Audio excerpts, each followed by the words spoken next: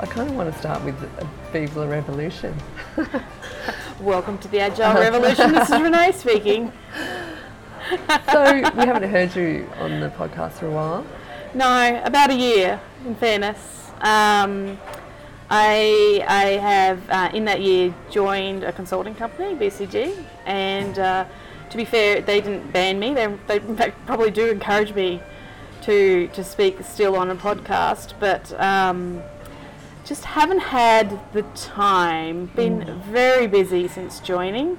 However, between that and life, family, just don't have the hours. But I want to get back into it. Yeah. Because it used to be more. Well, maybe it still is more chat with you and Tony and Craig, and then lately it's been the interviews. I guess his backlog of interviews. The interviews were more backlog items that we still had, and we tried to intersperse us talking with those interview items, but as a result of us not talking, it's been more interviews. Yeah.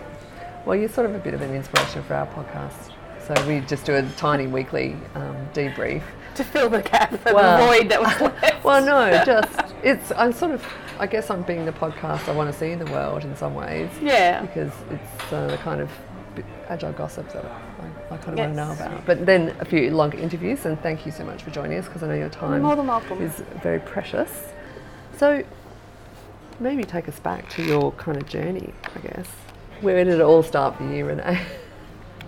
It's been a very long journey. I think between myself and Rowan, I think we both compete for how long we've been doing Agile in Australia.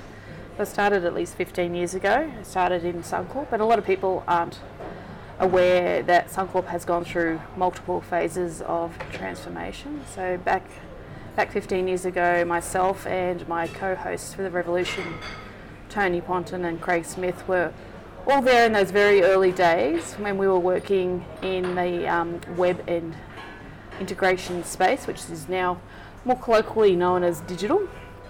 And we were just looking at what is this agile thing. It was only a couple of years old at that point in time.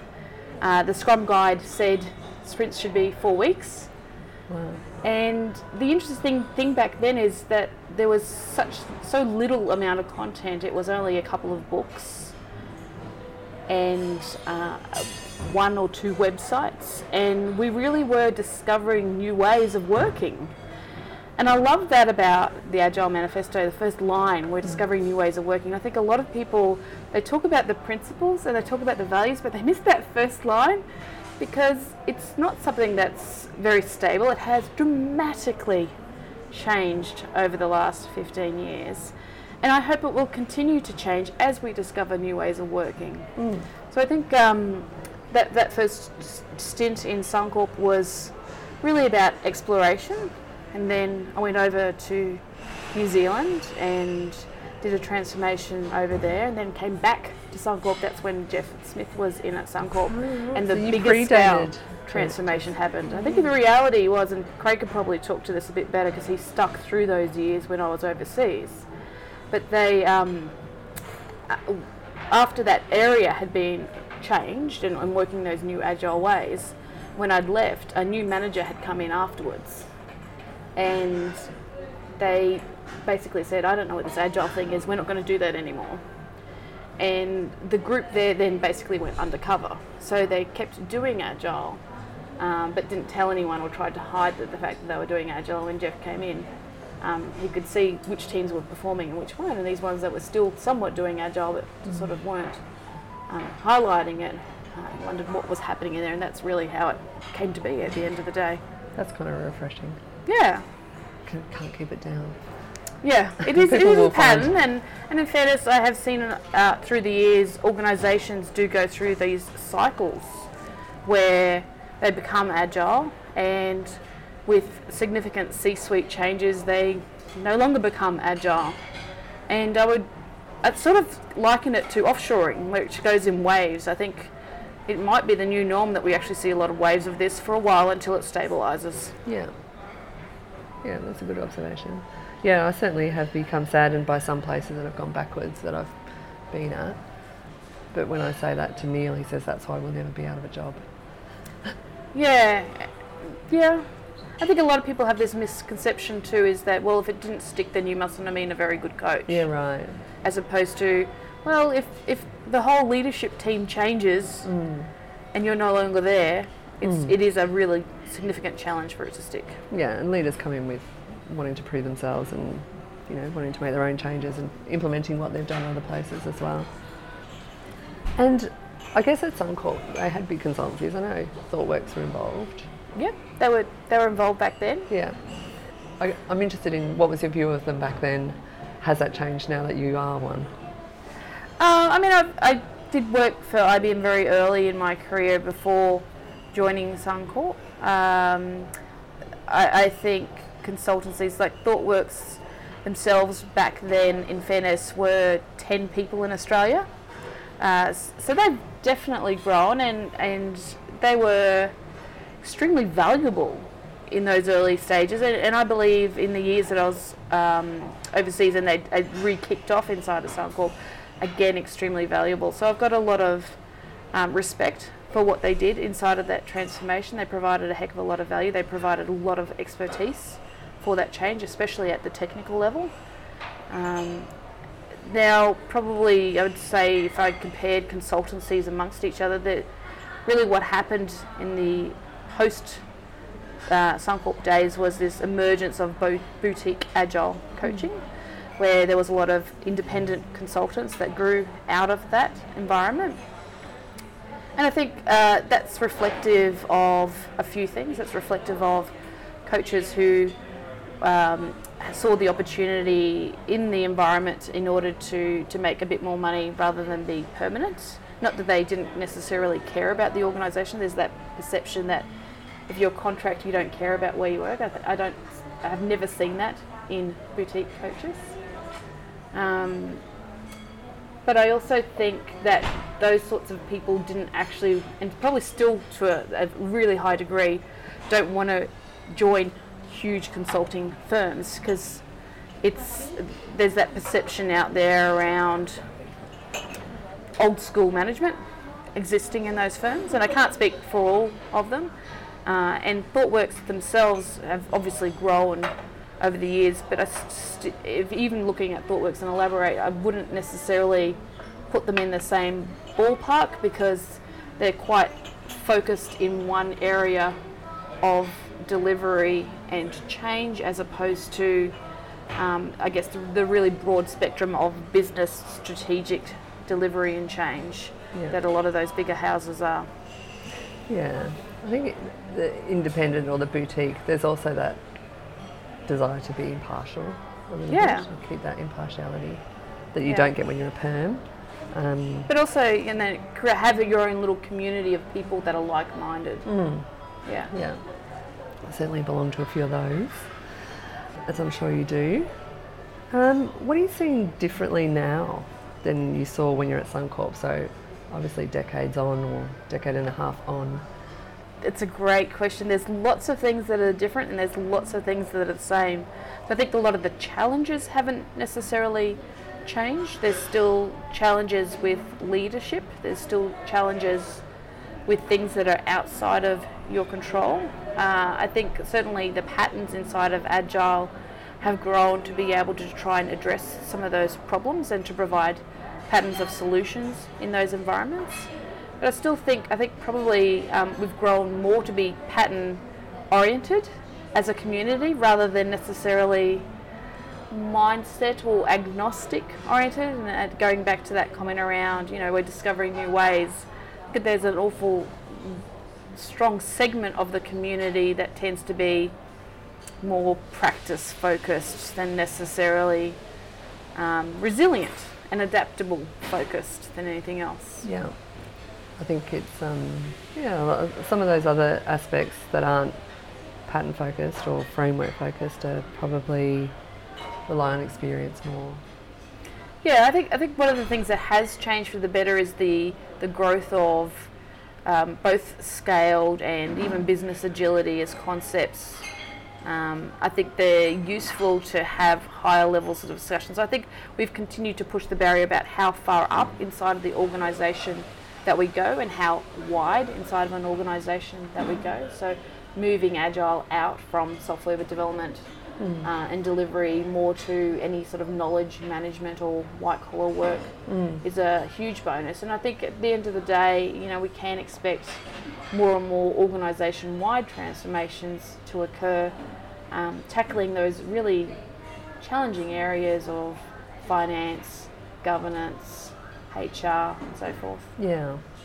I mean, I think it's almost like the world's best kept secret that software is the most complex thing to deliver compared to HR programs, or I think, and so it's almost like the rest should be straightforward.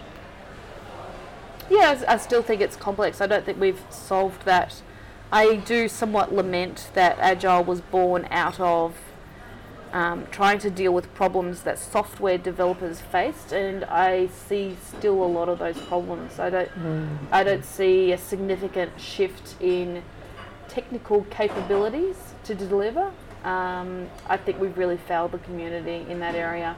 I think really, to be honest, the advent of DevOps, which is to some extent XP rebranded, not fully, but I think that was an attempt to have a re-go at it. At the end of the day, fundamentally, craftsmanship feels still lost to me. Yeah. Yes, software engineers are still a bit of a misunderstood. I feel really sorry for them, and I totally empathise with them when they go, oh, these agile people, and we don't really work to solve some of the issues that exist at a capability level. Yeah, there are some places obviously that are doing really well. Yep. But it is quite noticeable the difference in the vibe inside those places. The ones where the engineering community has a strong voice, and the ones where they're sort of still a bit downtrodden and treated as an outsourced kind of service function. What's it like working for somewhere so big? As in BCG, you mean? It doesn't feel big. I think the reason why it doesn't necessarily feel big is the people that I see in the offices in Australia. There's a few hundred people. However, when I've worked with clients anyway, you're working in an environment where there's 20, 30, 40,000 people, and you sort of feel like you're still a piece in the machine with the client itself. So to me, I feel I do feel the worldwideness of being at BCG, which I've never felt before, that I am part of something bigger. And that's great. I still think the community inside of BCG is still growing from an agile perspective, but I do feel connected to that. A question a few people had, and I have, is, are you listened to? Oh, yeah. I feel extremely listened to inside of BCG. There's all sorts of, and that's at multiple levels. Yeah. But are they tell us all of the agile stuff, Renee? Are they voracious in wanting to learn things? I think it depends. I think in reality there's a spectrum of people, as you would expect in any sort of transformation, of people who want to know everything versus people who want to know just enough to do their job versus, I've got other priorities. I think there are certainly actively people who want to go on to cases who are agile related, and those people are actively seeking information. I think a lot of the practices that we have internally to the organisation, whilst they aren't agile by label, are somewhat agile by nature. So we do, we've always done retrospectives and sustainability focused sessions inside of the organisation, and so I think it's just a matter of looking at the practices and being able to relate them to terms that they already are aware of as well. It is certainly an environment where I feel quite respected. That's good. Actually, the reason I'm talking to you is because of the meetup, which seems like old news now in some ways, and you initiated that session. Yeah, so we ran that meetup both in Sydney and in Melbourne. So it was both a bit of a thought bubble between myself and the partner that I work with in my current client, which is Chris Maddy. And part of that process was, there was a very specific reason why I joined BCG, and I did find it to be a little bit different to what I expected it to be. So I had expected it to be probably that more perception of more old school than it was. And I knew that there would still be work that I'd need to do inside of the organisation as far as potentially changing mindsets and behaviours. And in particular, what I was probably most passionate about as part of joining was to really ensure that when we were working with clients that we were providing the best advice, and that advice was actually based upon skill, expertise and experience. Because ultimately the experience that I had in a previous organisation was a big consulting firm came in, didn't have experienced consultants come in, they brought their own playbook and didn't listen to anybody, and so basically all of the dysfunctions that I had experienced in that moment I wanted to try and fix in another organisation, and so that's why I joined.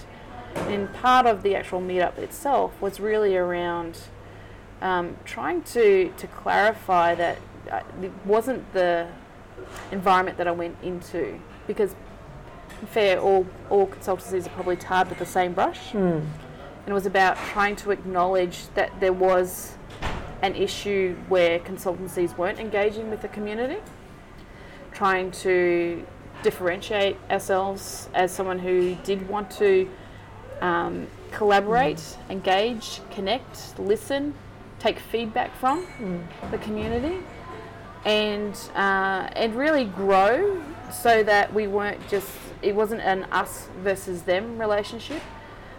We use a lot of coaches who are independent with our client relationships. Yeah, Mike said that. Yeah, it's very important to us that we have good relationships with the coaching community as a result of that, because we don't have all the expertise. I can't obviously multiply myself and clone myself.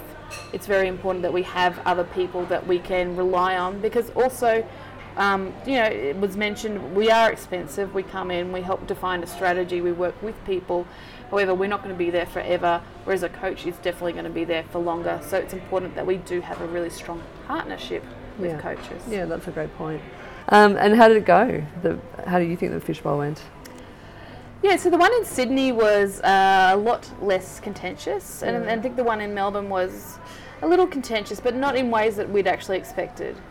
And so to be clear on that, we probably had expected more feedback for one of the clients that we were working in, and there was very little.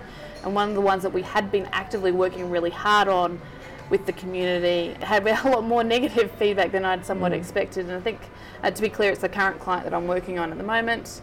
And mainly for the reason being is that, for the last year I've been deeply involved with a whole pile of coaches, just so that we built a playbook, worked on implementation with them, so that it wasn't an us versus them. And so what happened was there was a whole pile of coaches that we weren't aware of, that actually aren't part of our remit of transformation. So they were going, but you haven't talked to us. Well, unfortunately that actually was another consultancy's job, not ours. Right. Yeah, and they can always talk to you, I guess, as well. Yeah, of course. Yeah. I remember back in early days when I was in the UK in ThoughtWorks actually, and there was big wars inside a particular client between ThoughtWorks and another consultancy. Yeah. But those wars were more about they're doing everything in an old school way.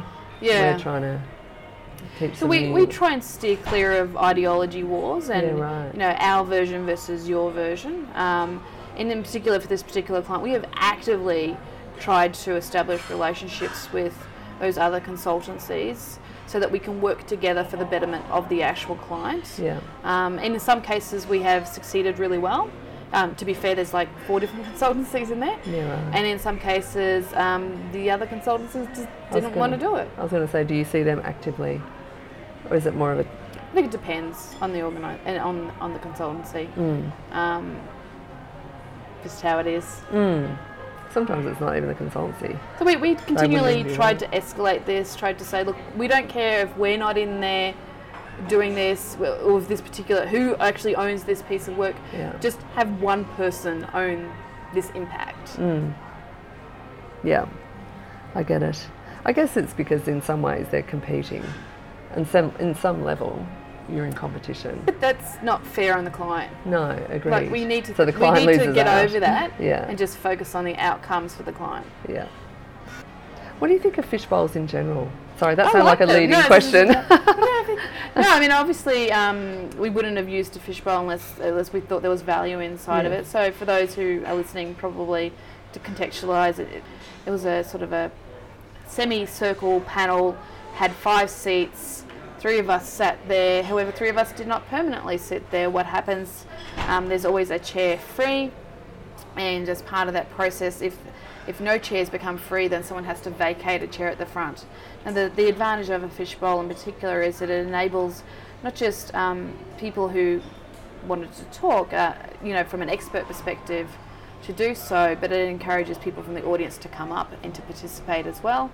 Now, whether that be participating because they've got a question or participating because they also have an opinion or an answer, I just find it a really collaborative technique to actually get some insights and get some useful discussion amongst an audience. So we wanted to ensure it wasn't a discussion where it was us talking to people, that we did have an open dialogue as a result of that.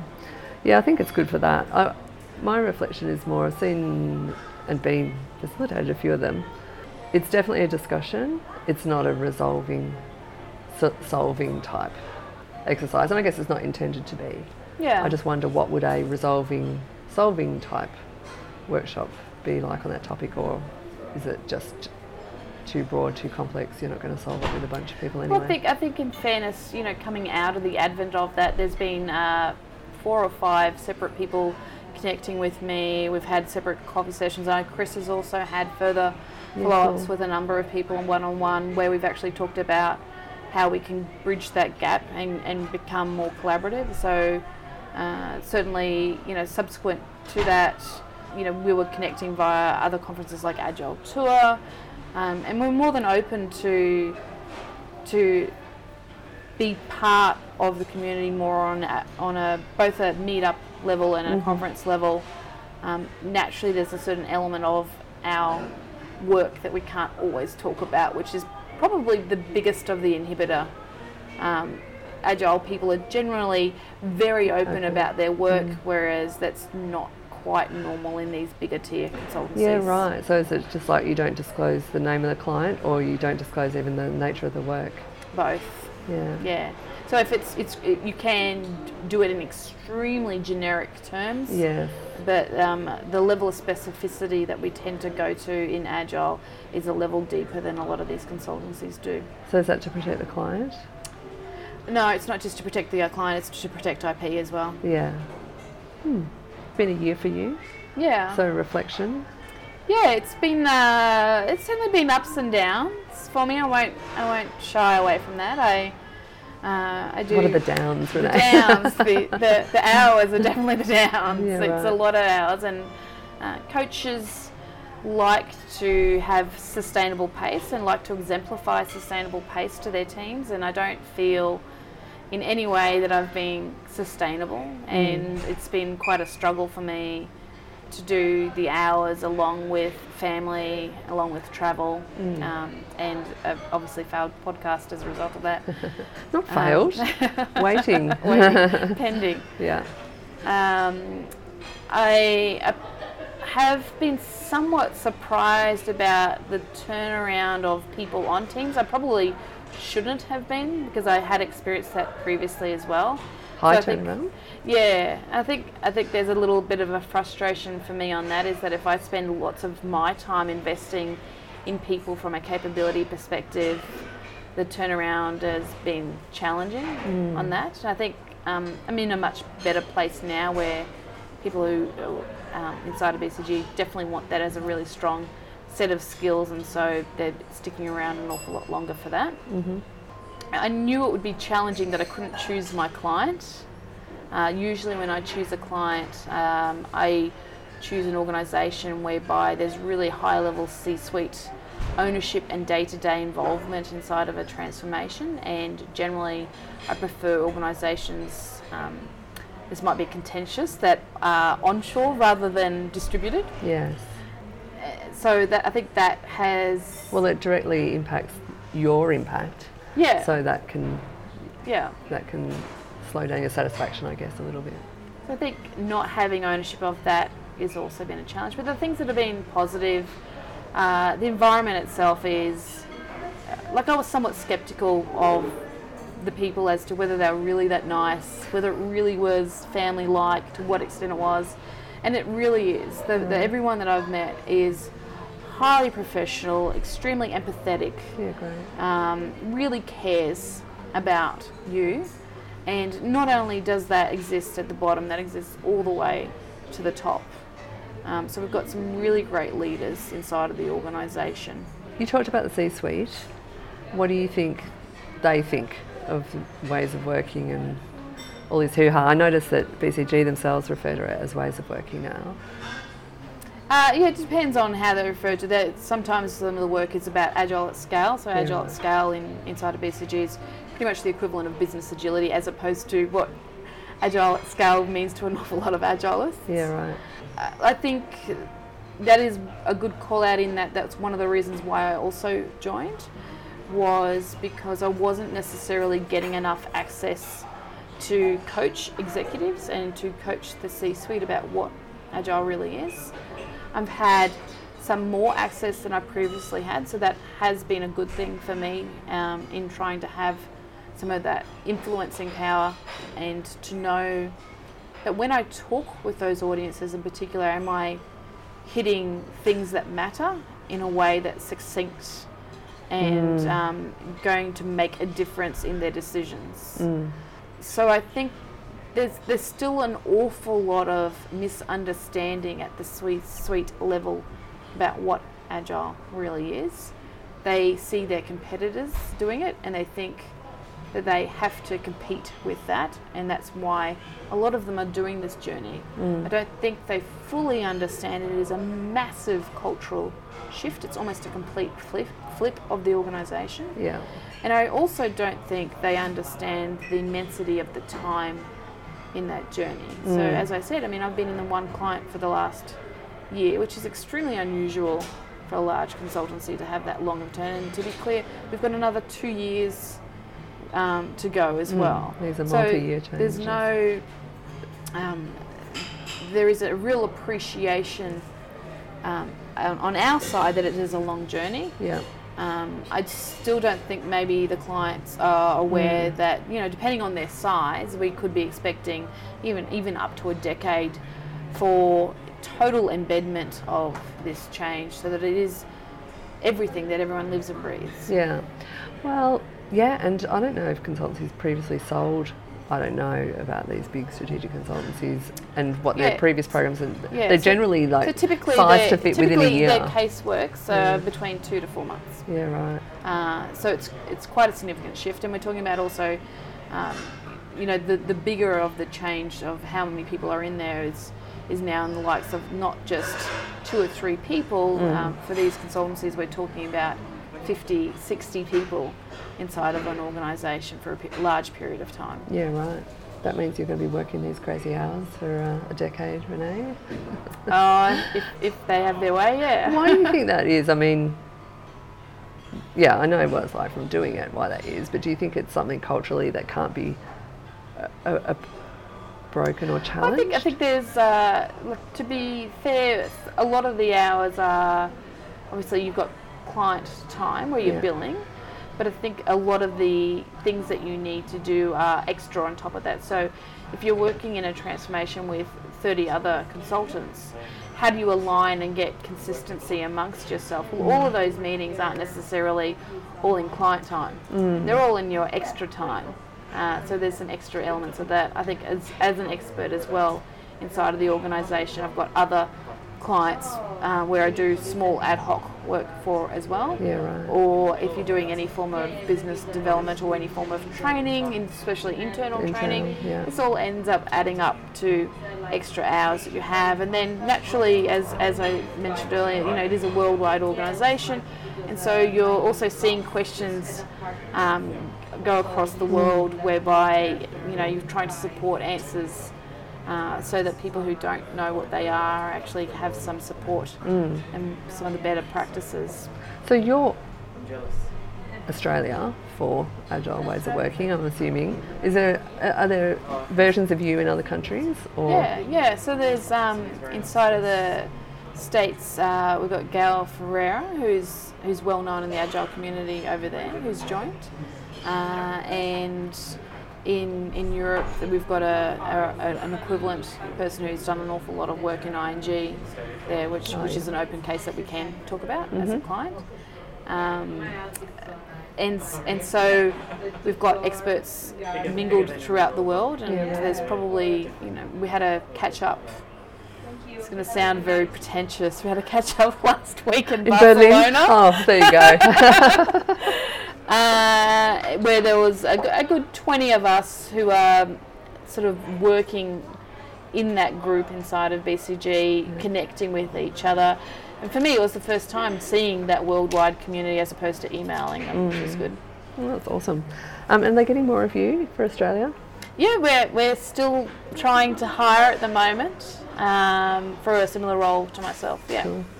What do you think will happen in the next 5-10 years for? Oh, I love that one. Agile ways of working in Australia.